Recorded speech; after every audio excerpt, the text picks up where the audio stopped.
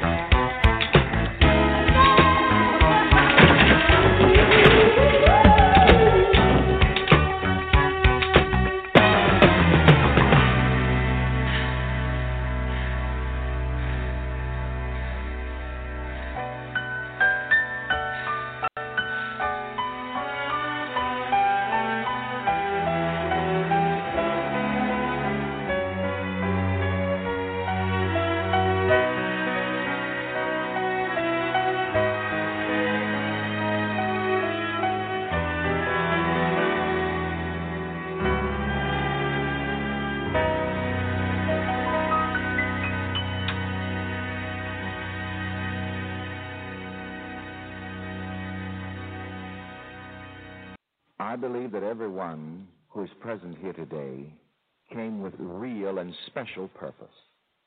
And I believe that as an answer to this, that in this session, some very outstanding benefits are going to be received by every one of you. I believe that you should go forth into life with an attitude of enthusiasm, as we tell you again and again, that life meets you just like you meet life. Challenges of life require work. Success requires mental and physical action. If you want to improve yourself, you've got to do something.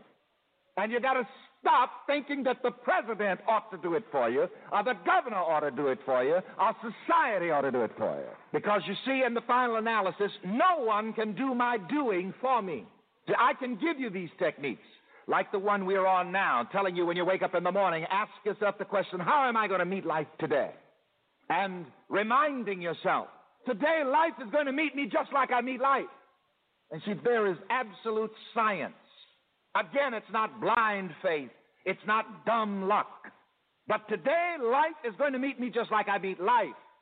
And today, if I meet someone that doesn't like me, it's because somewhere in my consciousness, I don't like myself. Now, some of these little pills may be a little bitter to swallow. Because you see, here also in this philosophy, there are no scapegoats. There's no devil to blame here. In this philosophy, you are your own devil. You are your own God. Only you can choose the path that you must try. And nothing can save you from evil or sin until you discover the presence of God within. And as Reverend Ike has said in that immortal lecture, I meet no one but me. In other people, I only meet myself. You can never meet anyone but yourself. The attitudes and moods that you encounter in other people are reflections of some attitudes and moods within your own subconscious mind. Today, life meets me just like I meet life. Let's shout it. Today, life meets me just like I meet life. And when you realize that, you can ask yourself the next question. After you remind yourself that today life meets me just like I meet life, then ask yourself the next question. In what attitude do I go forth to meet life today? In what attitude do I go forth to meet life today? Say that with me verbally. In what attitude do I go forth to meet life today? I like to play with words and to say these ideas from many different similar ways to impress your subconscious mind. Change words around a bit. In what frame of mind am I meeting life today? Please repeat that with me. In what frame of mind am I meeting life today? And you can be absolutely certain, again, this is science, you can be absolutely certain that life is going to meet you exactly according to your attitude, according to your frame of mind. And then when you realize that, then you begin to work on your state of mind. You begin to work on your attitudes. This is why I'm always using the old cliche here: health, happiness, love, success, prosperity, and money. You can change it to an affirmation. Today I go forth into life with a healthy attitude. Together, today I go forth into life with a healthy attitude. The thought of health in your mind will displace all of the suggestions in the world mind about sickness. Today I go forth into life with a healthy attitude. And you see, you send your word forth and you're going to meet it, because you're always meeting the word that has gone forth out of your consciousness in the experiences of your life. You're always meeting the vibrations which you've sent forth. If you send out healthy vibrations, you're going to meet health. When the so-called epidemics go around, they'll go around you. Why? Because today I go forth into life with a healthy attitude. Say that with me. Today I go forth into life with a healthy attitude. And yes, this is a miracle-working idea. It will work a miracle of health for you. And not only that, when you go forth into life with a healthy attitude, do you realize that your attitudes are always impinging upon the experiences of other people, a healthy attitude is also a healing power. My healthy attitude is a healing power. Together, my healthy attitude is a healing power. This is why these people who have developed a healing consciousness or a help consciousness help and bless so many people. But you see, on your job, if you go forth into life and onto your job or into school or wherever you're going with the right attitude, with the right ideas, without even opening your mouth, you will help people. Some of you right now, you can think of some people. When you see them, you feel better. And you can think of some other people, perhaps in the past. That isn't true now, because you've changed your phone number and your address and you won't tell them where you are. You can think of some people that, you used to see, and it was just depressing just to see them. And I don't care if they are your relatives. If there are people who are just negative and they insist on being negative, change your phone number. And when you change your address, don't send them a new address. Get your post office box. Send them a Christmas card once a year from the post office box. But anyway, today I go forth into life with a happy attitude. Shout it. Today I go forth into life with a happy attitude. You remember that verse of Scripture, my word that goes forth out of my mouth shall not return unto me void, but it shall prosper in the thing whereunto I send it, and it shall accomplish that which I please. So what you say about yourself, what you believe, what I believe and say about myself is the word of God to my experience. Come on. What I believe and say about myself is the word of God to my experience. See, the Word of God is not something on paper with black ink and gold edges and a black leather cover. I'm sorry to tell you good religious people that. I can see some of you are in a state of shock. The Word of God is what I believe and say about myself. So in the morning, when I say today, I go forth into life with a healthy attitude. I go forth into life with a happy attitude. This word of health, this word of happiness becomes the word of God to my experience and governs my experience.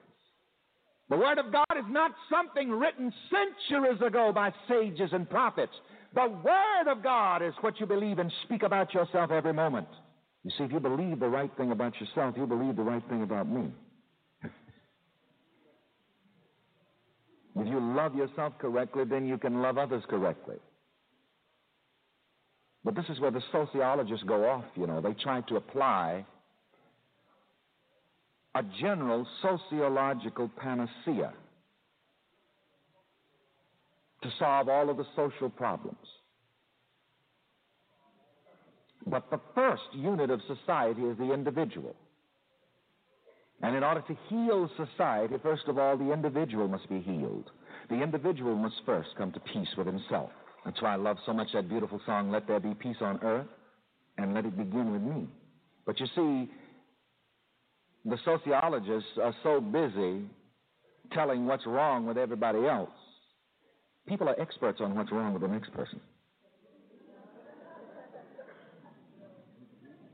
So people know what other people ought to do and what they ought not to do, but don't know what the hell they should do themselves. And the different ethnic groups and social groups and so on, we know exactly what other people ought to do. But we've got to get back to the individual. And you see, this individual who begins his day by coming to peace with himself and speaking the word of good for himself, today I go forth into life with a healthy attitude, with a happy attitude.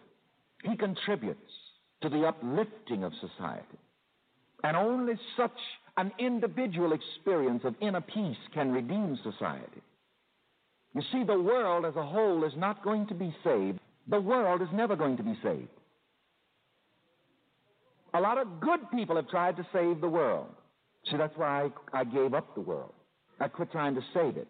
Because the world has one consistent treatment for its would-be saviors, and that's crucify him. And I ain't aching for a shaking.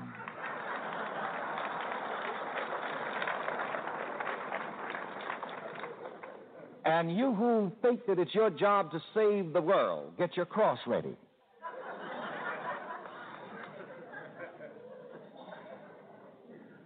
But you see, that's another thing. You see, even after the world crucifies you for trying to save it, it's not going to be saved. I love Jesus more than I ever loved him because I understand him better than I've ever understood him. And he wanted so badly to save the world. He worked a lot of miracles, healed the sick, raised the dead, turned water to wine. Wished I was there to get some of it.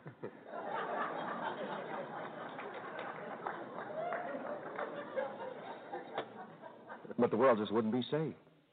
And the world is never going to be saved. Only the individual can be saved, and the individual must save himself by discovering his own indwelling God power. And it would do good if the sociologists learned this. Only the individual can be saved. You're not going to save society. You're not going to save the world. And we've had centuries of salvationists.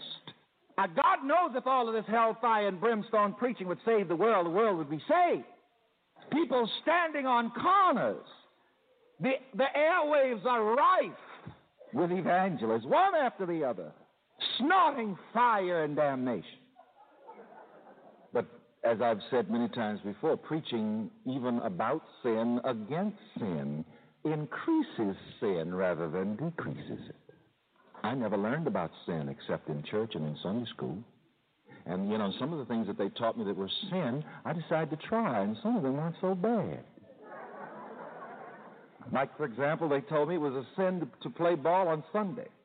Now, I've been preaching since I was 14, you know, and after I had preached revival meetings all week and taught Sunday school till, you know, in the morning and so on and so forth, I'd take the kids out of the church and we'd go out in the woods and play ball. I enjoyed that sin. And I was glad to discover that the Almighty wasn't mad with me. It was only man's misguided ideas.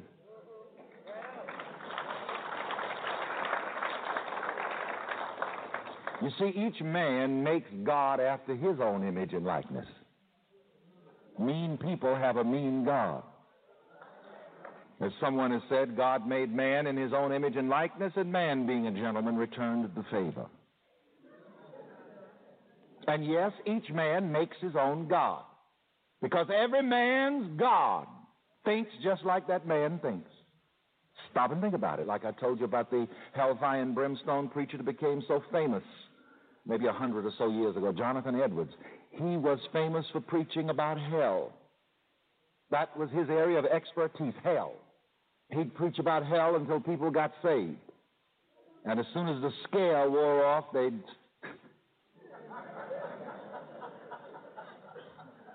would lose their religion. And you have to be careful, you know, in the area of religion, that you're not serving somebody else's misguided concept of God. Be careful that you're not serving somebody else's ignorant concept of God. And you see, that's really what organized religion is. It's a jumbo mumbo of the theologians' upside-down ideas about God. And they don't agree, as you know. Why should I serve Calvin's God? And I'll be damned if I'm going to serve Jonathan Edwards' angry God. See, Jonathan Edwards had an angry God. He was the hell preacher. And his famous sermon was, "Sinners in the hands of an angry God." He can have that angry God. That's his God. I told you everybody makes his own God. I'm not going to let his God touch me with his angry hands. Write this question down. Whose concept of God am I serving? And it isn't even enough for you to serve your mother's God. You know, they used to sing that song, "Give me that old-time religion." It was good for my old mother. It was good for my old father. It's good enough for me. Watch it.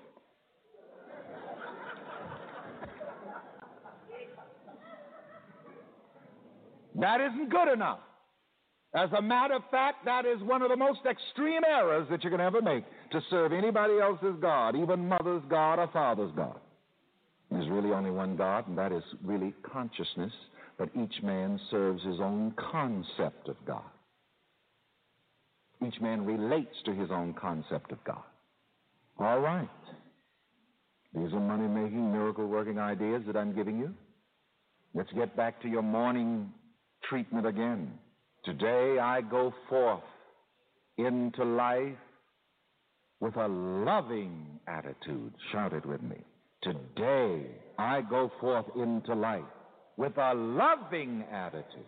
And you know, if you really do that, you will meet nothing but love.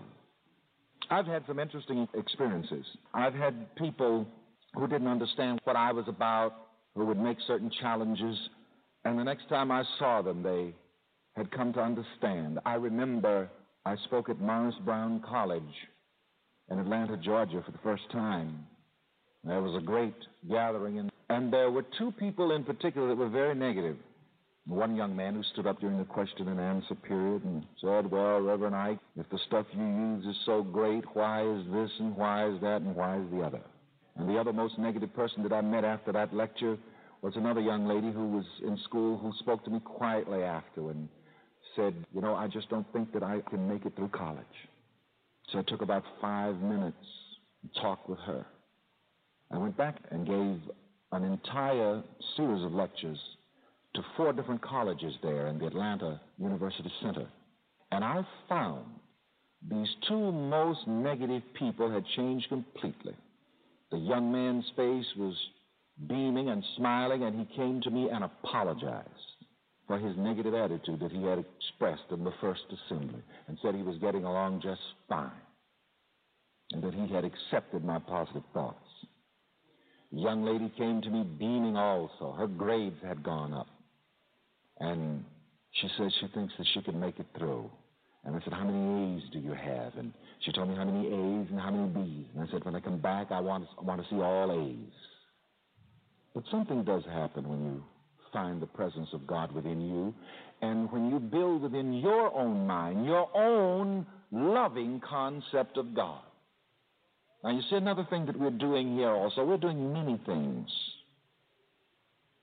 I want you to be building also a loving concept of God in your mind. There's only one place where the Bible gives a most concise definition of God in 3 words. And what does it say? God is love. Is hellfire and damnation love? No. But mind you now, hell is real. But you see, you create it for yourself. And the next thing about hell, you know that you don't have to die to go to hell. I'm a witness you don't. Because I've been there, and I'm glad I'm out. And I don't care what the preachers say, I'm not going back. The same way, you don't have to die to go to heaven. As a matter of fact, dying won't put you either in heaven or hell. Sorry about that, good church folks. You have to do more than physically die to get to heaven or hell. Because heaven and hell are the movements of your own mind, states of consciousness. Perhaps every one of us at some point or the other in our lives have been in some kind of a hell of a fix. One hell that I got out of, and I'm glad of it, is the hell of poverty. That's hell. When I was in high school and lunch was 7 cents a day and I didn't have the 7 cents, and I tried to make it through the afternoon classes with my stomach growling back at me, that was hell. That's why some people say to me, Reverend Ike, do you ever fast? I said, yes. Between breakfast and lunch.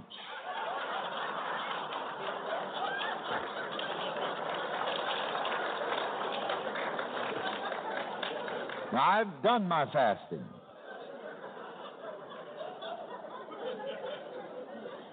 I'm through with all this long praying and fasting and supplication. I've had my hell on earth. From now on, as long as I remain on this earth, I'm going to have my heaven on earth. It's heaven from now on. Say that with me. It's heaven From now on, let's get back to the morning treatment. Today I go forth into life with a loving attitude. Come on. Today I go forth into life with a loving attitude. God is love. So include love in your concept of God. And yes, if you turn your back on that love, you will experience hell. And not after you die. You'll start right here, and there's no telling where you'll go after that. When you find the heaven that is within you, then you'll find yourself in heaven. But not until then, because when you do leave this body, one thing you take with you. One thing. You take your state of consciousness, your state of mind. You take your self-concept with you when you leave this body. And that's all you take. You take what you believe about yourself when you leave. And you will experience life here and after, according to what you believe about yourself. If you've got an angry God that you believe in, you'll go to meet him. If you believe in that other fellow, you'll go to meet him. You won't even give him an honorable mention. He's been promoted too much by the church already. When you find the heaven that is within you, then you'll find yourself in heaven, but not till then. And I suggest to you that heaven is within you. The love of God is in you. The goodness of God is within you. The greatness of God is within you. The infinite possibilities of God are within you. But you must make these possibilities realities by knowing the presence of God within you and letting it express. And again, to these people who say to me, yeah, Reverend Ike, but what about life after death? I say, what about life before death? And do you believe in life after death? No, I don't believe in life after death. I believe in life after life. All right. Today, I go forth into life with a loving attitude. I want you to say this the third time. Come on, shout it. Today, I go forth into life with a loving attitude. You try this in the morning. If you do that, some more people will come to you and hug you and kiss you. It's very interesting. I ride down the freeway. People roll down their windows and wave their prayer cloths and shout, Reverend Ike, we love you. And you know, that blesses me. And I don't take that in an egotistical sense at all. Because you see, the self that I teach you to believe in is not the human sense of self. It's not the ego self, but rather what I call the divine self, the God self. And right away in my spiritual consciousness, when people say, Reverend Ike, we love you, I translate it to mean, Reverend Ike, I love the God in you. And this is why this philosophy is not an ego trip, and it's careful for you to understand that. It's not the human eye that I'm teaching you to believe in, but the divine eye. And you must understand that. Back to the morning treatment. Today, I go forth into life in a successful, prosperous attitude. Oh, you'd be surprised what would happen because you've opened your mind to right ideas. Today, I go forth into life with a money-drawing attitude. Today, I go forth into life with a money-drawing attitude. I'm a witness that if you go forth into life with a money-drawing attitude, you will draw it. And this is the meaning of the words of Jesus when he said, if I be lifted up, I will draw all men unto me. It means whatever idea I lift up in my mind will draw all of the corresponding manifestations into my life.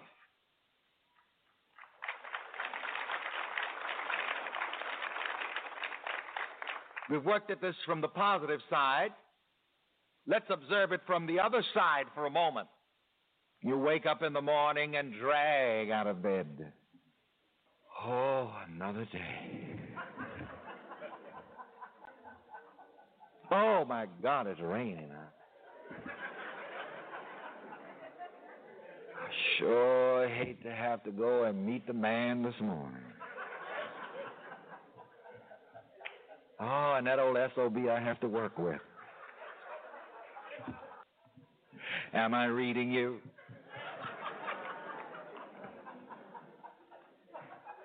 You're calling them to you, you see.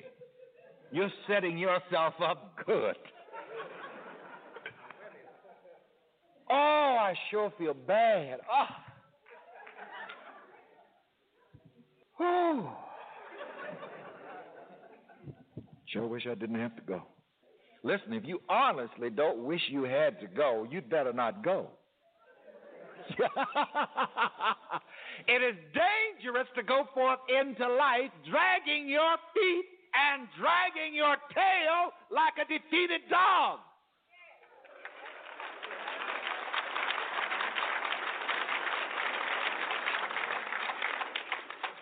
Even employers, industry, are beginning to recognize the direct connection between attitudes and productivity. A happy man is a productive man, whether he's employed by another or in his own enterprise. A loving person is a productive person. As I told you last week, even money loves a happy person. Oh, all of these money-making, miracle-working ideas I'm giving you. Get in the habit of programming yourself every morning. Maybe it'll take 5 minutes, 10 minutes, or 15 minutes. But you just remember, it's dangerous to go out to meet life if you aren't ready. There's no telling what you'll meet. Again, back to the money-drawing affirmation. Today I go forth into life with a money-drawing attitude.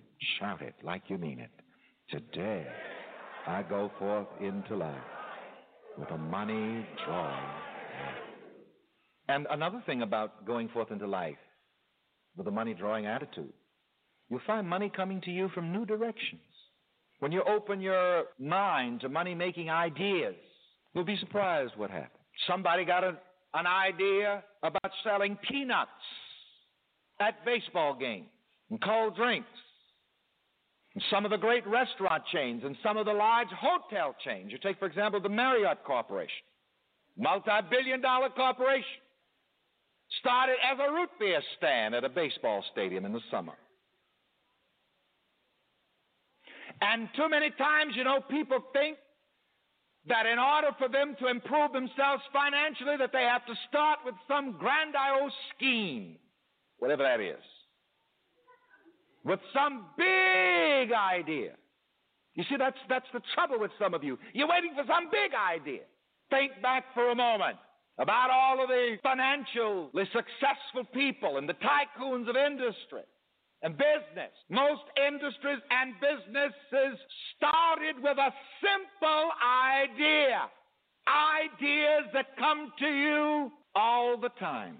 And I now tell you, some of you sitting right here have simple talents that other people are making millions and millions of dollars from. You take Colonel Sanders. He learned how to fry chicken. As the song said, a chicken ain't nothing but a bird. That was his area of expertise. That was his forte. He could fry chicken. By the way, I just loved Colonel Sanders. He's one of the apostles of the science of living. So you have your apostles, I've got mine. Mine are Henry Ford, Thomas Edison, as I've told you, and Colonel Sanders. There's another one. And I said this, first of all, to an audience of predominantly black people. I know some black women that could out-fry Colonel Sanders with his chicken any day. And why ain't you rich?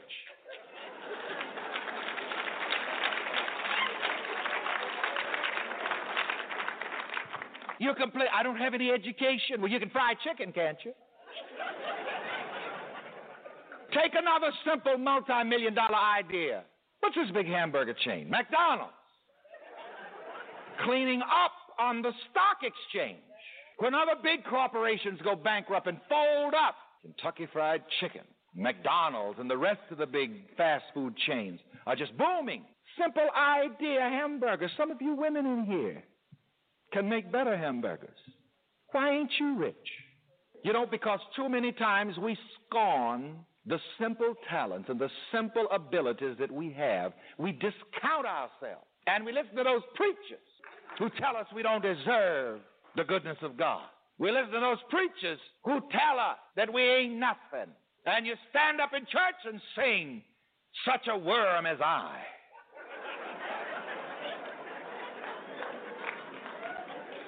You know what happens to a worm. A worm gets stepped on, ground into the dirt. I told you last Sunday, it's dangerous to go to some of these churches.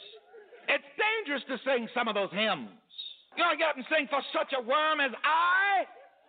If worm is your self-concept, you're going to get the treatment of a worm. And to tell you the truth, there are just so many simple ideas that have made people rich. And I'm black enough to pick at the black people, you see. They can't get mad with me, you see, because I know what it's all about. I used to be black myself.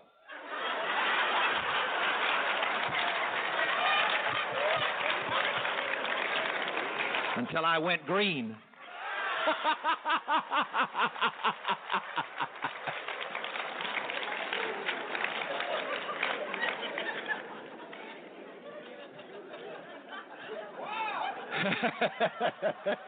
I'm making you aware, and I want to be redundant and repetitious about this, of just some of the simple things that have made millions and billions, and making you aware that you have those talents.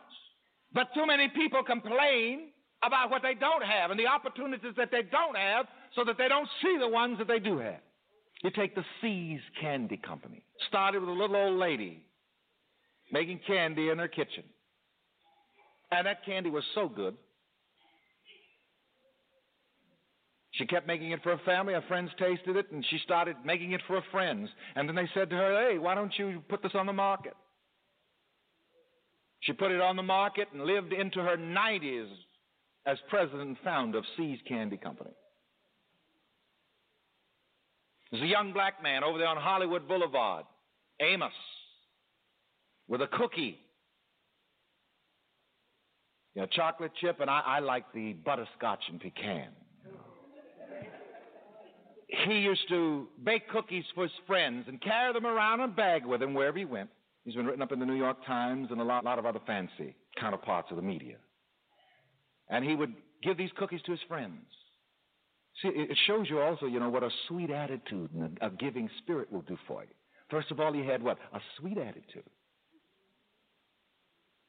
and a giving spirit.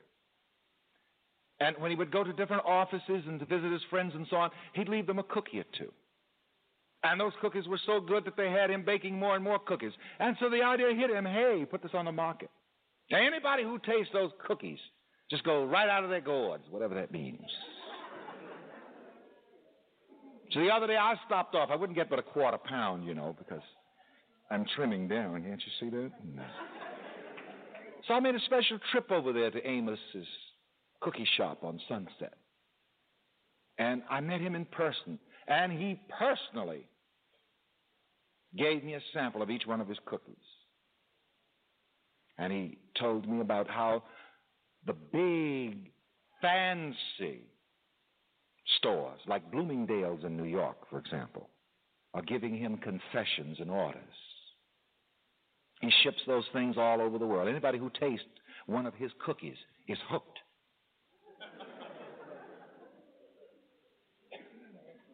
They don't care what color his skin is. His cookie is good. You have multi-million-dollar talents. Shout that in the first person. I have multi-million-dollar talents. Come on. I have multi-million-dollar talents. And I say to you, they're simple talents. Now, all of you all go over and get some cookies from Amos and tell him I sent you and I want my commission. Keep a record of how much you spend so I'll know what my commission is supposed to be. One of my most beautiful experiences on last evening was to meet 4-star General Chappie James. Talked with him last night. And they didn't give him those 4 stars because he was black. They gave him those 4 stars because he has what it takes. And he's using it. Now, I did a sermon by that title also, You've Got What It Takes.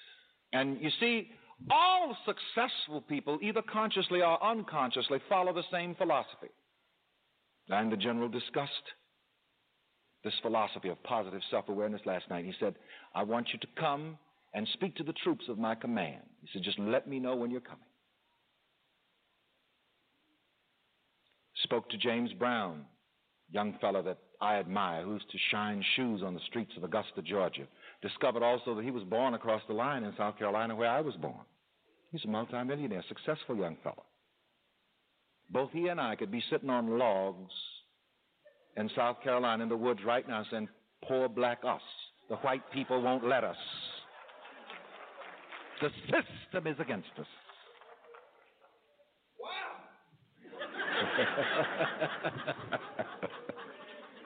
And you know, all black folks have got talent.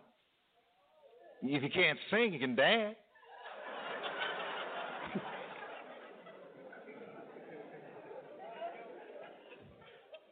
Another one of my most beautiful experiences that I ever had was to meet a lady who is now Dr. Pearl McGee of Los Angeles.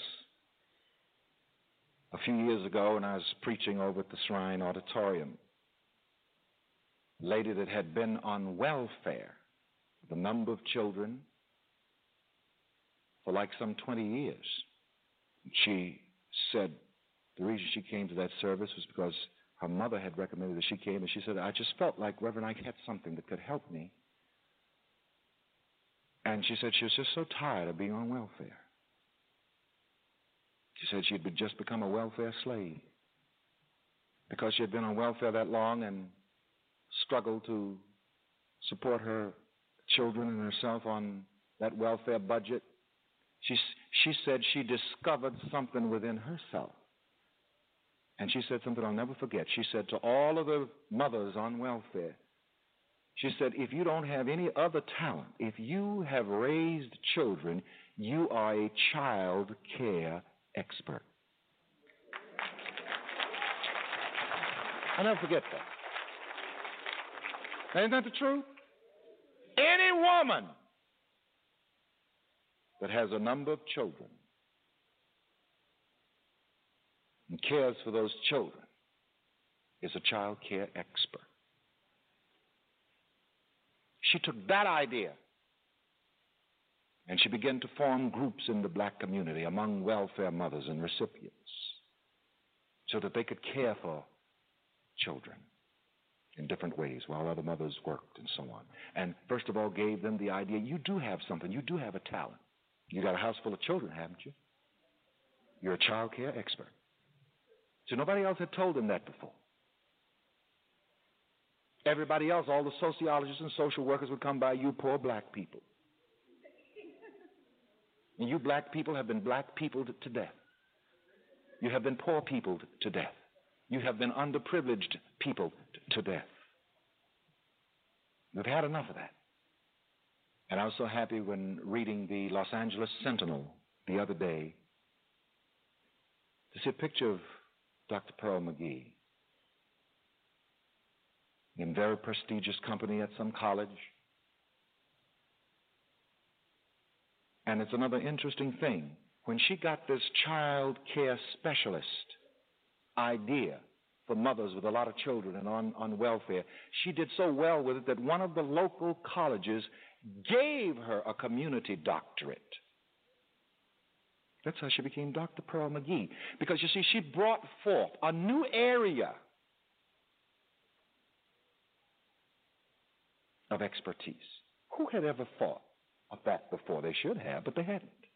But she opened her mind to that idea. And she did so well in teaching these welfare mothers. You are an expert. You're a specialist. And everybody's a specialist in something. And every one of you here, if you're not a specialist in anything else, you're a specialist in negative thinking.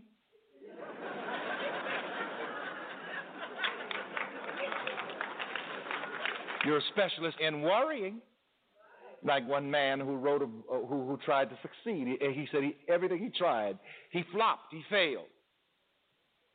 And so in despair, he threw up his hands and wrote a book, How I Failed. And the book was a big success. By the way, Dr. Pearl McGee is here. Stand up for a moment, Dr. McGee. Give her a big hand.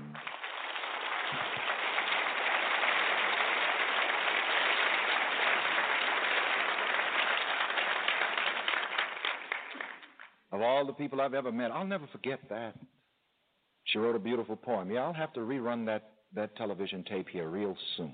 It'll bless and it'll help a lot of people. I just wanted to see her and talk with her before I did it to be sure she was still on the right track. You still on the right track, Pearl? All right.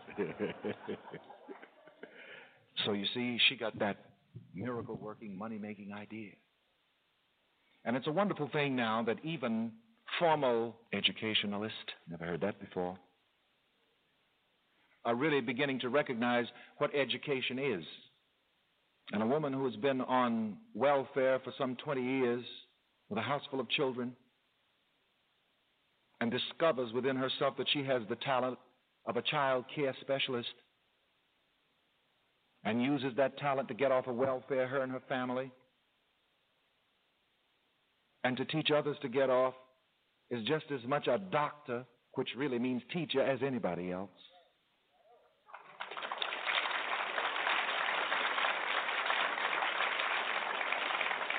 Because you see, even the doctors of sociology never came up with that before. All they came up with were more handouts, and they've run out of those now. I've given you a lot of money-making, miracle-working ideas. I want you to take these notes with you. These notes in particular teach you how to open your mind to right ideas, to loving ideas, to happy ideas, to healthy ideas, to successful, prosperous ideas. These notes teach you and give you in the meditation there a practice for opening your mind to riches, to money. Because whatever you open your mind to, you're going to get it. But you have to know what you're opening your mind to. But that's the big trick. You see, most people don't know what the hell their mind's open to. And when they get it, they wonder, where did this come from?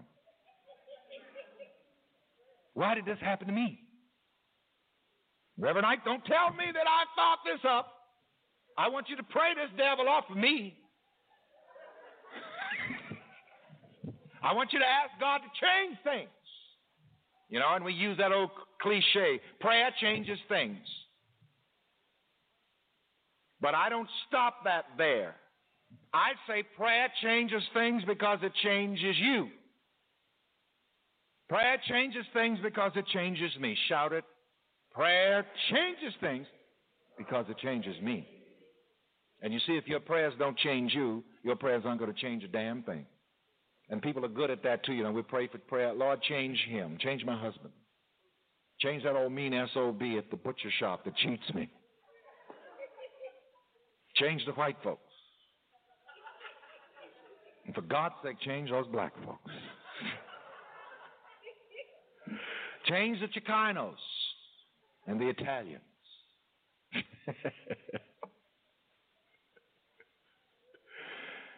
When did you say, Lord, change me?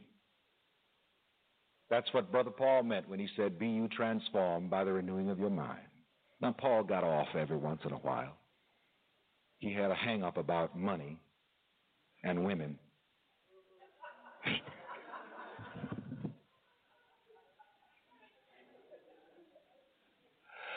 Talking about the love of money is the root of all evil.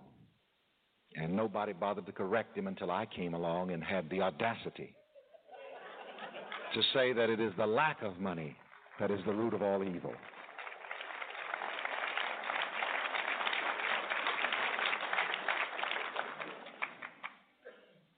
And he told the women, sit down, shut up, be quiet in the church. I think some chick must have really done him a deal. And he never got over it. Perhaps the psychiatrist would say he had a domineering mother.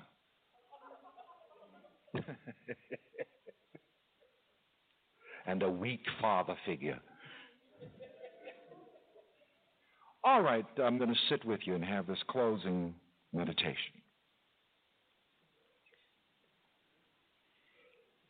Take a deep breath.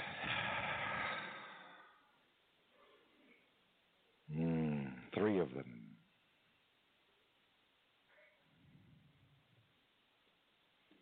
Tilt your chin slightly upward. Close your outer eyes. Put a faint smile on your countenance, because we now go within to meet the presence the divine presence, and we want to meet the divine presence with joy,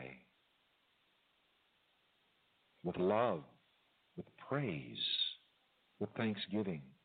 For this divine presence within ourselves is the Father that Jesus spoke about, that Jesus spoke to, and that Jesus communed with.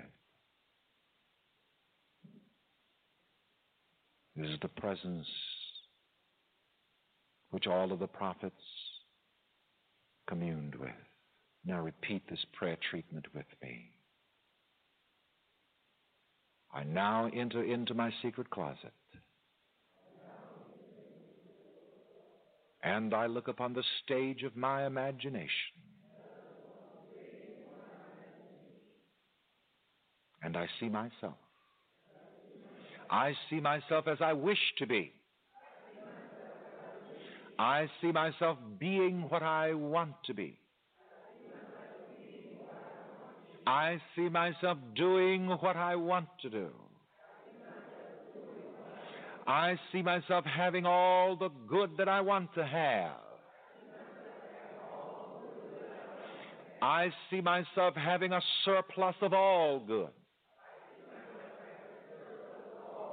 Thank you, God, in me. I see myself as a beautiful person in God. God in me is beautiful. God smiles through my face. God laughs through my voice. The light of God shines through my eyes. I share the love and goodness of God with everyone that I come into contact with, and with everyone that I think about, and with everyone who thinks about me, no matter where they may be in the universe. For there is no distance in divine consciousness. Thank you, God, in me. I see myself as a successful, prosperous person. I move from success to success. I move from prosperity to prosperity. I see myself as a person who has a wonderful relationship with money. I see money circulating in my life. I see myself enjoying more money than I have ever had in my life. I see myself using more money than I've ever used in my life. I have money, but money does not have me. Money is my servant. I'm not the servant of money. But money loves me. Money loves to fill my hands and pockets. I see my hands full of money. I see my arms full of money. I see a mountain of money piled into my arms. God bless you, money.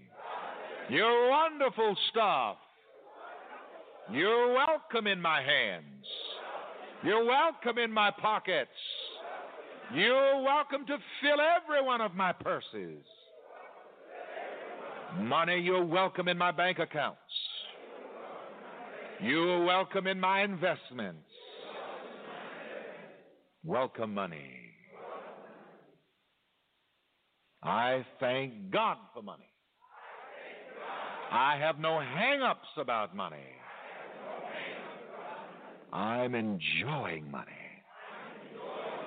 I see myself enjoying using money to buy the beautiful things that I want.